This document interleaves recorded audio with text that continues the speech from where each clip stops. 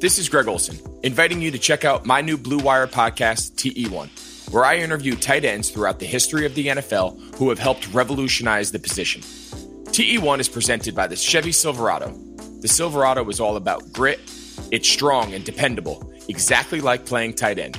Just like the incredible players we sit down with on the podcast, the Chevy Silverado is in a league of its own. Strong, advanced, and dependable. Download TE1 today, wherever you listen to podcasts. And then everyone said, jabroni.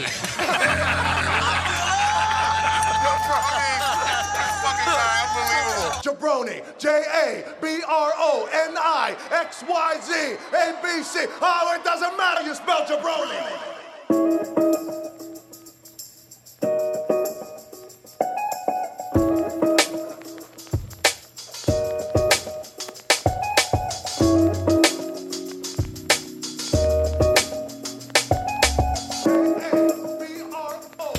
What's up, everybody? Welcome to a new episode of Two Jabronis with a Wrestling Podcast. BJ Cruz here with my tag team partner, the man who has no idea how much I shit on him during my guest spot on Big Screen Sports, the incomparable Jeremy Loss. Jay, what's up, dude?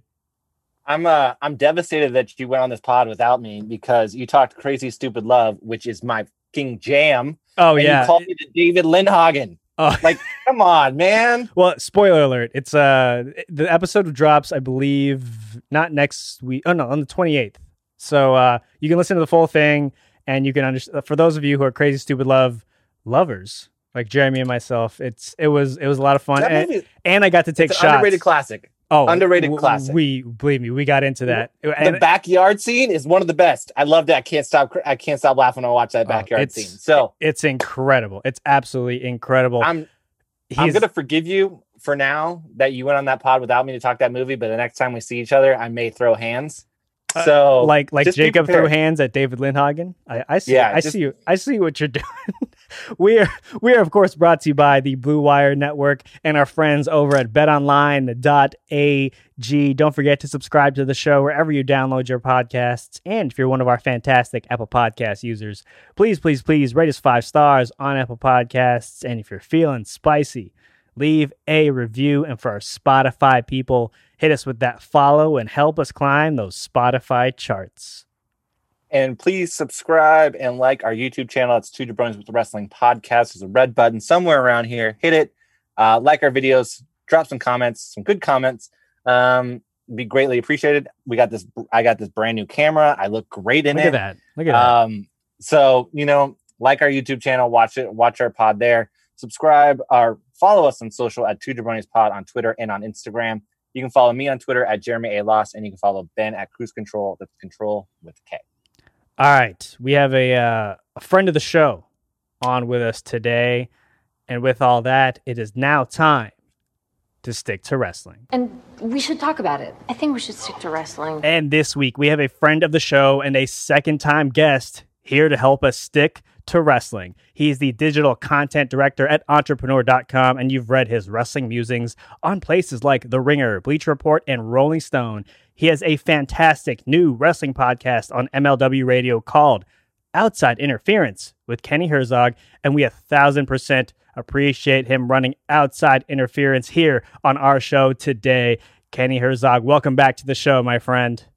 Oh, thanks, guys. Second time, long time. Right. Yeah, no, it's you're one of the very few second-time guests. We've scared everyone else off, aside from you and Chris Van Vliet.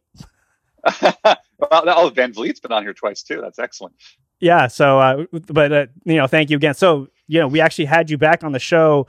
I think it was at the end of May when I was looking back, and one of the topics we covered was because it was so new to the wrestling world and to the world in general at that time was COVID and its effects on wrestling. Have you? I just was curious how your feelings have evolved, like toward companies like WWE and AEW, and have they changed in regards to how things have been handled? How they've adapted to COVID protocols, as well as adapting to not having a stadium full of people. It's a good question. I would say that I've taken AEW to task lately more than I necessarily thought I would have to. And I think that's fair because they continue to operate at cross purposes. And, I don't think it necessarily reflects well on their, on how do I put it? I think it just creates a problem for them where, their owner also, of course, is a co-owner of this NFL franchise. And you want to think that when he talks about what's best for the wrestling company, that he means what he says, that they're gradually bringing in fans and doing it in a way that's in the interest of everyone's health and safety. But then you see, but they're also letting more fans in to their stadium early on in the NFL season than I think any other team in the NFL. There might be one exception to that. And it just makes you realize, oh no, this is all pretty much of a piece with the way that, the cons are trying to get their businesses sort of fully back online. So it's hard to square these different things. And I think AEW is in a pickle where suddenly if you're the EVPs, you're forced to reconcile the needs of the corporate parent with the sort of the way that you've tried to very carefully message and market the ethos of your brand. So that's that piece. WWE, I mean, they've done some tweaks and it's been kind of a little bit of a learning curve for them in real time. Right. I'm not necessarily going to sit here and give them credit. I think they set the wrong example. I don't think they necessarily led by example early on. Right. And the fact that they sort of got it together a little bit as they went on, I think it would have been better to sort of wait and figure out, let's not do this until we know the absolute right way to do this, instead of saying, let's just throw it out there and sort of just get instant live feedback and make these adjustments. It just was haphazard and a little bit transparent in its priorities. And I'm sorry, I'm going on very long-windedly here. No, this is great. MLW is going to restart, and I'm reserving judgment. Court Bauer, owner, CEO, whatever you want to call it, of MLW. I want him to come on my podcast to kind of run through some of this stuff with me, because I did a feature for him on entrepreneur.com early on, and he was very outspoken about his uneasiness with what other promotions were doing. So I want to know what's changed with him. I had Joe Koff on the podcast last week. On the one hand, Ring of Honor's got a really good bubble system going on, and they waited until now. On the other hand, some of their talent seems to not be with the program. At least, I mean, I think they're following the protocols, but they're not with the program rhetorically. And so it just creates a little bit of this static. And then there's Impact, who have been taping all along and have been pretty constant in the way that they've kept a pretty close set. And I'm not saying that makes it all okay, but they've sort of been kind of just somewhere in between these extremes. And I'm sorry, that's a lot of information I just shared. And now I have nothing left to say for the next episode of my actual show. So, well, I mean, we can shift gears to actual wrestling here. We wanted to get your thoughts on MJF, like one, because we're generally big fans of him and what he does on the mic in the ring. And you tweeted something last night during Dynamite that we wanted to dive into. First, do you buy him as a future world champion and someone capable of carrying a company? And second, you said, I give it 2 years until MJF is in WWE. What's the thought process there? Well, as always, there's no process. There's barely a thought. It's Twitter, right? You just like here's a nibble. So I'm gathering you're asking that question about whether you think he can be, whether I think he can be championship material because you don't know, or like you have your doubts. Would that be accurate? I actually think he can carry them. I think he's good enough where he could be a heel champion where they can bank on him. I don't know if it's now, but I think eventually they can put some money behind him. I think he has a character that can really draw some eyeballs and get some people get genuine heat that's really going to push him over and push talent over. So I actually have some faith in him. Maybe not now, but eventually. I think you're right to talk about the aspect of being able to draw and make money. And sometimes I forget to think about that, even though I'm always trying to think about the business of wrestling. I just sometimes get lost in what appears to be someone's potential and in this kind of intangible way. But I think with MJF, you can put your finger on it. I do think you're right. I do think he is a draw. I think if you were to ask Chris Jericho, he would probably agree that that's someone who's kind of an heir apparent in terms of the way he can, be sort of must see, and he can just make any story must watch. So it remains to be seen. It's a lot to ask of someone who's young and has yet to sort of have a track record of it's not like he's already Ric Flair and has had his legendary feuds with with Dusty and Sting and so on. But one of the reasons I said what I said about 2 years in WWE, and I know people say, well, now WWE isn't necessarily the be all end all. It doesn't have to be the final stop for people. I think it reminds me of when I was reporting for my Tessa Blanchard profile last year for The Ringer, and everyone in her life that I spoke to said she could say whatever she wants publicly, but at the end of the day, WWE is what's on the brain, because that's what to her sort of is the peak. And she's actually roughly this, I think maybe a couple of years older than MJF, but I think it's the same idea. I feel like I feel sort of a kindredness. I've said this before, because him and I grew up one town over from each other. I'm, of course, a full generation older than him, at least. But I just sort of know what it's like to be a kid on Long Island, loving wrestling and what you look up to. And as much as he then became a product of the independent scene, it's not like he grew up, I don't think, being sort of like that, kind of in the weeds as a fan that way. I don't know, but he did his thing in MLW, and then it was time for him to move on. Now he's doing his thing in AEW, and he's going to get a call at some point. And I don't see how you don't take that call, especially when, speaking of money, that's still where you're going to make your money. Right. And everyone deserves that opportunity. Sure, Chris Jericho would agree. Everyone deserves their opportunity to make, to really have that kind of the opportunity for that payday, the opportunity for that he's surrounded by that infrastructure and that merchandising machine and everything else. The only thing that I kind of worry about it is like, I feel like if he was to move to WWE, they would kind of neuter his character in a way, because his character is so like, it toes the line of being inappropriate at times. Like when he's telling a guy in a wheelchair that I can stand up at a fan event, like that's inappropriate to me. And I don't think that shit flies in the WWE. So I'm worried, like if he ever goes to something if he ever finds his way to the WWE, that he's going to lose something that makes him special in the way that he's just a different kind of asshole that you get in wrestling. You know what I mean? So that's my only kind of fear of him potentially moving to the WWE, is like you lose what really makes him in a sense. Yes. He is a particularly shitty asshole. Yeah. I mean that as a compliment, I suppose. I think that's the question with everyone, right? Is WWE going to water them down? Yeah. But these things are a journey. I don't think WWE did anything to water down, let's say, EC3, right? But EC3, in going through the WWE machine and it having not worked out the way he wanted to, it gave him the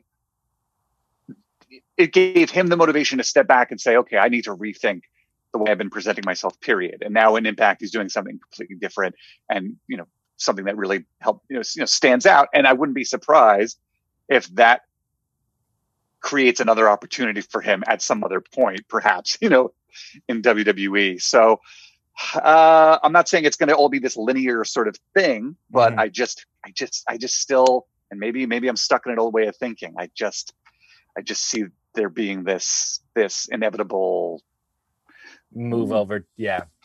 Whatever. Hand gestures. It's a video pod. It's fine. People, he's making hand gestures. If you're on the audio end, go watch it on the video end.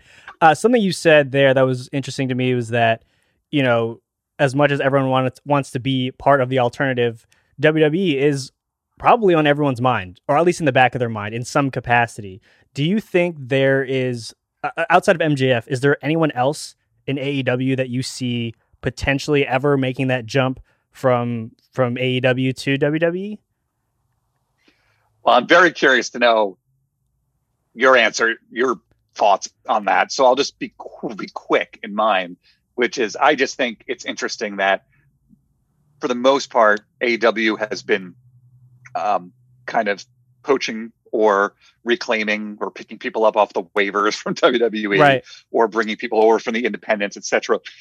So we have yet to kind of see the worm turn and WWE start to kind of recruit from inside AEW. So I wonder if that's going to start to happen. And I don't know who. I think it just depends on so many different things. I don't think people thought they were going to sort of necessarily there was going to be this mass exodus out of WCW to WWE or ECW to WWE or WWF then at the time. But there were things going on that were insoluble, within WCW, and then eventually within ECW as well, that made it kind of fait accompli. So if things start to become a bit if the business of AEW starts to become dysfunctional, that's going to change the calculation. And it's going to be easier to entice people away from it. So I don't know. Honestly, I'm not trying to evade your question. Oh, no, totally. So I'm giving more of the 10,000 foot view, but what do you think on the ground? Are you looking at people? I mean, the one person that I even think like when their contract is up might get a look, or will definitely get a look, and if it's totally up to them, is Brian Cage. He just kind of has the look, the physique that WWE wants, right? Like put him on SmackDown, run him on some promos on NFL Sunday, and you're like, oh yeah, that definitely looks like a professional wrestler, right? It's just right. Like he has that look, and right now they're pairing him with Taz, and that's been really solid so far. But I think there's people in WWE that he could be paired with as well that could. Where you can kind of feature his physicality and not so much his hide his mic skills a little bit. So he's like the one guy who stands out as a potential ship jumper when and if that time comes. Right. Jay, you agree? It sounded like you were kind of seconding that. No, because I think like he had the chance to go to WWE. Like I would assume that they tried to make an offer when his deal with Impact was done, and like he just chose to go to AEW. So I would assume like I wouldn't say the door is closed, but it would be a while. The one that really stands out to me, and this might be like a dark horse here, but like I would actually like to see Private Party move over. For one, WWE's tag team division is dog shit. It is so bad. So like being able to add a young tag team that has a lot of I would guess like a high ceiling here. Like I mean, I'd be into it, and they have great characters. Their moveset's awesome. So I would love to see Private Party and just see like a tag team division kind of build out again. Cause it seems like to me, the more and more I watch WWE and their product, the more they're getting away from just tag team wrestling in general. I mean, they're just starting to put random tag teams together. It's very rarely that you'll see a tag team match actually like promoted heavily or featured in a really key spot. So, I mean, Private Party's young. They have a lot of time ahead of them. Might as well try to make that money. Yeah, I mean, I could see them maybe putting them first in NXT or even, even in like the main event scene. Who knows? Because they're just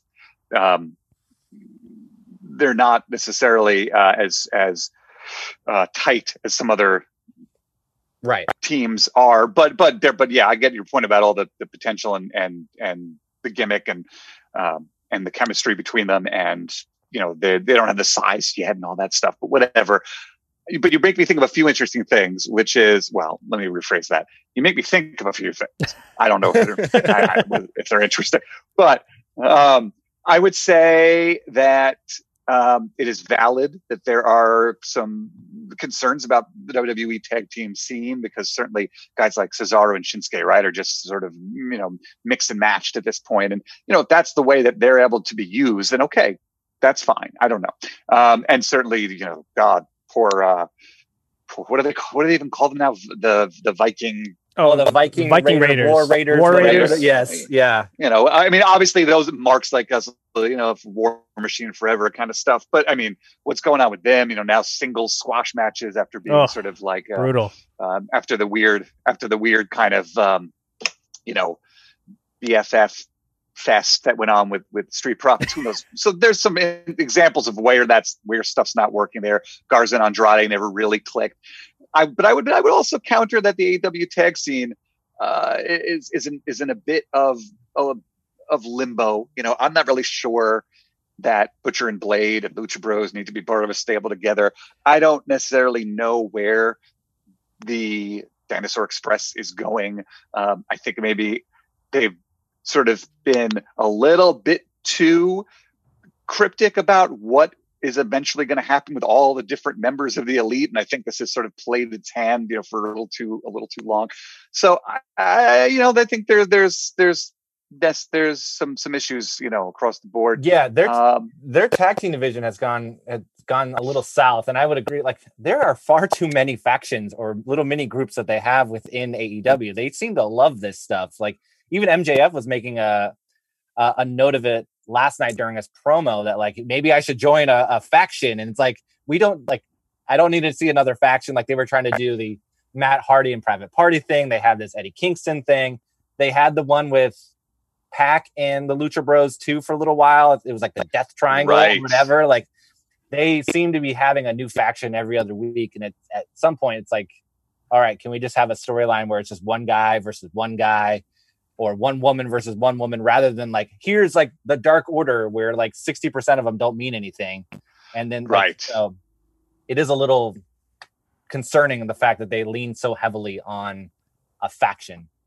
Yeah, and look, and there's something to be said for, okay, let's sort of, let's sort of assemble these sort of different Voltron things and see like what breaks out of them. And I guess, that's in its own way, that's kind of a very real-time creative experiment. They have Dark, I guess, but they don't necessarily have something quite like NXT where they can really kind of work out the finer, points of how they want certain pairings to work. And that's part of the fun, maybe, of Dynamite, I suppose. And it's at the end of the day, there is always the element of sport, even if the creative is a little sort of capricious. The match quality is there, so they're hedging their bets that way. And they really have stayed true to the fact that, from the beginning, they were going to be more of a sports league than sports entertainment. I think they've been authentic about that, but at the same point, the creative is a big part of it, and I think it's been a little scattershot. What did I mention in my last podcast episode? What was the name of the little stable that Brandy Rhodes was? Oh goodness, the Nightmare Family. Is that it? Or yeah, is that just what they? That's what they call. Oh no, you're. Oh yes, the one before the Nightmare Family. Yes. Oh goodness. Let's not dwell on it, but no, yeah, her role in things is just a little confusing to me, because it seems like she's just jumping from like gimmick to gimmick to gimmick, and it just seems like nothing is sticking for her. So she's just kind of hanging around. Same with Allie, and I had big hopes for Allie coming into AEW because I really liked what she did in Impact as like the Demon Bunny, but it just seems like nothing is sticking for either one of them, and they're just kind of hanging around. And it feels like just a waste of time when they're on the TV, because it's like, we know, like, really doesn't matter what they're doing because it just has no like direction. It was the Nightmare Collective, so we were close. And they had Luther. They were like a co-op, right? Yeah. That was. And it cut hair, and it was weird. So yeah, there's been some people that have been real sort of. What's the word I'm looking for? And because mind you, it's almost 8:30 p.m. Eastern time, and I'm like, duh. There have been some people that have been a little sort of elusive, I mean, whether it's Awesome Kong or anyone else who's sort of, floated in and out of our lives, in Dynamite. But everyone right now is just desperately trying to figure out what is going to break us out, because there is a stalemate. No one's really paying that much attention to AEW versus WWE, really, in terms of like the any kind of ratings war. But if you were to look at it, I mean, it really is sort of this attrition that has set in, and neither is necessarily pulling away and doing something so extraordinary that you just have to that it becomes appointment TV, the way that eventually, Raw pulled away from Nitro back in the day, or this or that. And theoretically, competition is at its best when it forces sort of the cream to rise. So That's what I'm hoping happens. But right now, I think everyone's still just playing chess and moving pieces around. Right. Yeah. I wanted to stay on the AEW or on the AEW side of things for one more question, because something else you mentioned on Twitter last night was during your interview with Jake Roberts that you did, I believe it was 2017 for Rolling Stone. I just every once in a while I like to just throw out these little reminders. It was a great reminder. And something he said there was that he believed he still had value in the wrestling business, and watching him now, you thought that he was right, and we agree. He's helping make Lance Archer feel legitimate. He just has this aura about him. When you did that interview with him, did you believe him or did you see him as just this another pro wrestler kind of unwilling or unable to let go of their past? I mean, when I did that interview with him, which was more or less exactly 3 years ago, he was, sober, and he had gone through the DDP program, and he was doing sort of the comedy tour thing, where that worked so well for, Mick Foley and some others. And it was a way to keep himself busy, but I think sort of out of the locker room and that whole environment. And now he's obviously ready to kind of be welcomed back into that community again, and knows how to kind of separate himself from the aspects of the culture of it that weren't good for him. So that's been interesting to watch. At the time, I think I probably thought that this is just what the kind of thing that we were going to see from him. That he was going to be just doing whatever he could be doing to stay busy, but that his wrestling days were behind him for so many different reasons. And I'll be honest, a true little story about that day is we spent the day together, and I watched him do his comedy set. And he very nicely, asked me, him and his representative asked me if I wanted to come out to dinner with them that night. And you would think, of course, one of my childhood sort of idols in wrestling, Jake the Snake, I'm going to go and have dinner with him and chew the fat. And at the time I felt like, okay, I think I felt like I sort of understood where the station that Jake the Snake Roberts was at in his life. And we both sort of, I think we both gotten out of the day what we need. I felt like we both got out of the day what we needed to get out of it. And I politely declined, and I ultimately went home because I had to deal with family stuff anyway. And in retrospect, I feel like I'm a perfect example of someone who maybe was selling him short. And maybe I didn't realize how much more he had on his mind about the things he could still offer to the wrestling business, and the way that doing something like a comedy tour was just to keep that kind of muscle of being a storyteller working, right? And get it going again and grease it up. And even though I would prefer that he had been less involved in ringside and in-ring activity early on in the pandemic, right? Because it was making me uncomfortable. I absolutely am glad for him that he has that environment to be in, and that he was brought into the fold and embraced by AEW. And I think he is the man. I mean, he's probably done terrible things to people in his life that he deeply regrets, but he's the man. Right. Absolutely. Yeah. I know that we're running short on time, so we did want to get your thoughts on this, but do you think like Dominic Mysterio is going to be, is the budding star that WWE feels he's going to be? Do you think, yes, I think he is. I think he's going to be great. I don't think he needs to be like shoved down our throats. I think they probably need to take a step back now, let him probably go back to the Performance Center and work out some kinks, because the fact that they had him in gimmick matches this entire time showed that like maybe there's some things that he's not completely comfortable with. But I think he has a skill set that can really kind of push him to the upper echelon within WWE. And I think just having the Mysterio name is going to help him kind of push towards the top. I think it's going to take some time, but I think he can be something special. You don't think he could benefit from a little more polish? Oh no! Oh, definitely. I think he needs to go back to Performance Center and just work out a little, do some more work, take some time. Like, I think the fact that take some steroids. No. Hey, anything to pop the vest off, you know. So some, you know, with Dominic, I'm more sold on his in-ring abilities than I was prior when he was just taking F5s from Brock Lesnar. I was like, I don't know if that really proves someone's wrestling acumen, but the past couple of weeks have kind of shown me that he has the chops for sure. What's on the mic is still left. There's a lot to be desired there. And I think that's the biggest aspect that he needs to work on, because look, Ricochet is an incredible in-ring worker. Where's he at?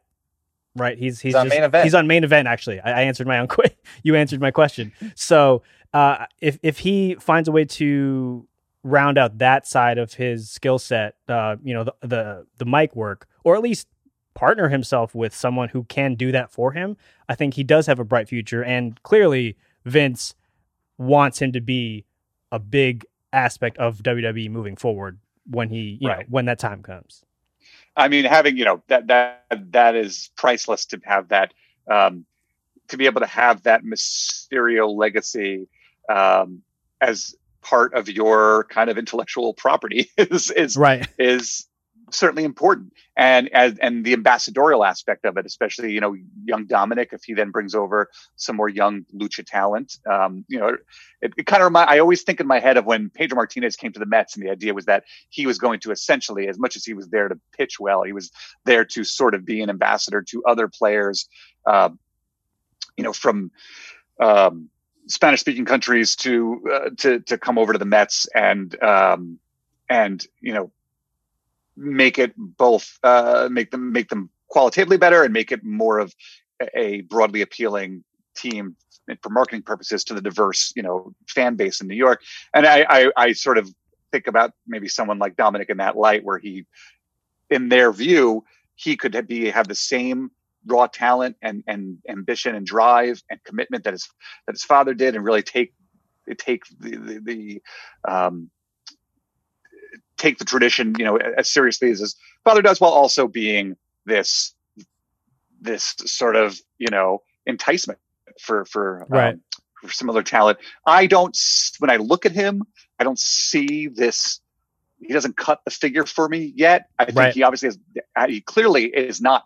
He's not sloppy in the ring. He's good, but I do sometimes feel like I'm watching a live training exercise, but just in the main event of Raw, and they do a good job of creating cover for that by having so much going on around him. You know, there's so many people involved in this whole story with Rollins and Murphy, and there's so many gimmicks and so much stuff. There's a lot of smoke and mirrors, short of actual smoke and mirrors, you know, like as if he were, you know, going up against the Undertaker. You know, they've really sort of managed to protect him really well in this, while also just absolutely beating the shit out of him. So, but you know, hey, people can say what they want about the nepotism angle. I mean, let's all be, you know, grown up about that. We understand that part of it, but he's taken his lumps quite literally, you know, with his kendo lashings and stuff. So that's, that should satisfy, that anyone who sort of,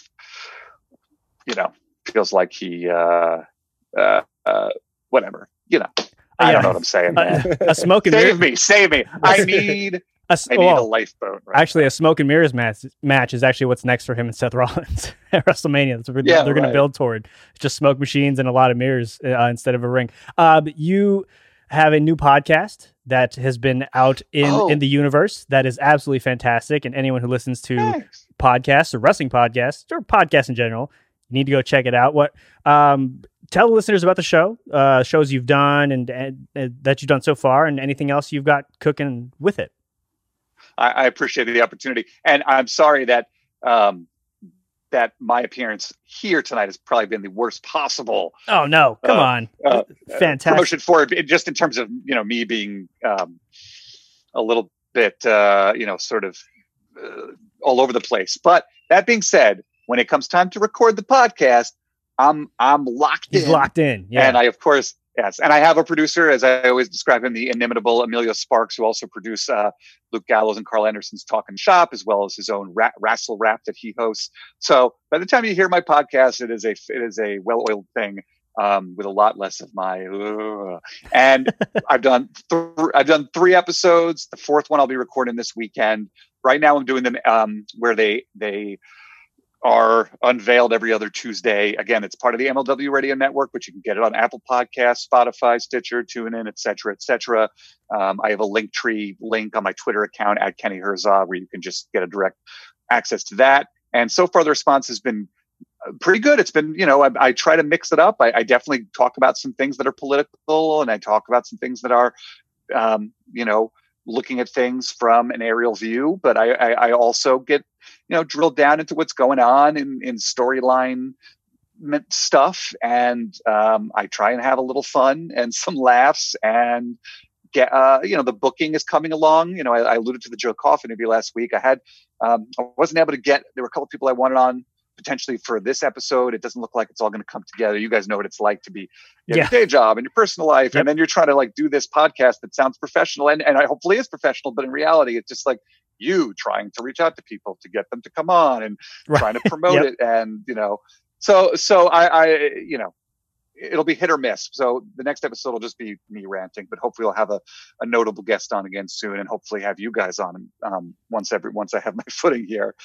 So that's the gist of it, man. There it is. Well, everyone, go check it out. You can do a little back-to-back feature. Go listen to this show with Kenny, and then I know you haven't had enough of them, so then go listen to his show. All the ones that he's done and the ones that he has coming up. But Kenny Herzog, fantastic stuff as always. Thank you so much for joining us again on the show. You're officially in the Two Timers Club. Now SNL has the Five Timers Club, but you've officially joined the Two Timers Club, and it was amazing as always. We'll definitely be listening to your pod more as more shows roll out, and it's been fantastic so far. But we just want to thank you again for coming on the show with us. Amazing stuff as always.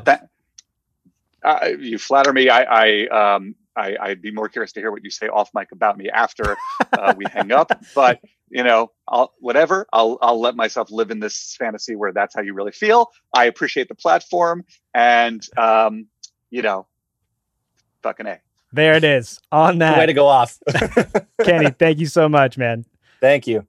Thank you, guys. Thank you so much to Kenny Herzog for another fantastic chat on everything wrestling. I love talking wrestling with that guy. And honestly, when he used to be on the Masked Man show on The Ringer, it was just every time he was on, it was like a must download episode. So it's still surreal that we just talked to this dude and just picked his brain about wrestling.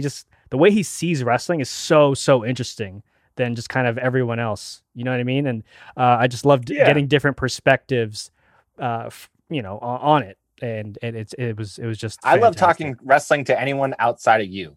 Right now just getting a fresh face to talk wrestling with, it's great. So I loved having him on the show. Hopefully we can get on his show at some point. More guests, the better, so I don't have to just continue to talk to your ugly mug every day. You're such a David Lindhagen. All right, we on that. We're gonna get out of here. We'll be back on Monday. Wow, I can't believe this is the second show of the week already. It's time flies, crazy. Man. This time week's flies. Been weird, man. Yeah, it really has. Don't forget to subscribe to the show wherever you download your podcasts, and if you're one of our fantastic Apple Podcast users, please rate us 5 stars on Apple Podcasts. And if you're feeling spicy, leave a review. And our Spotify people, hit us with that follow, because we want to shoot up those Spotify charts. I need that Spotify bag. I got 2 kids. I got to pay for college. So just help me out here. Let me secure that Spotify bag. Subscribe to our YouTube channel. There's a red button here that's at Two Jabronis with a Wrestling Podcast. You can follow us on social at Two Jabronis Pod on Twitter and on Instagram. You can follow me and my hilarious dad jokes on Twitter at Jeremy A. Loss. And you can follow Ben for his terrible takes at Cruise Control. That's Control with a K. All right, everyone. Have a great weekend. We will catch you on Tuesday on your podcast feeds. In the meantime, if you can, stay home. If you can't, wear a mask. Keep washing your hands, and always and forever, Black Lives Matter. All right, everyone. We'll talk to you soon. Peace.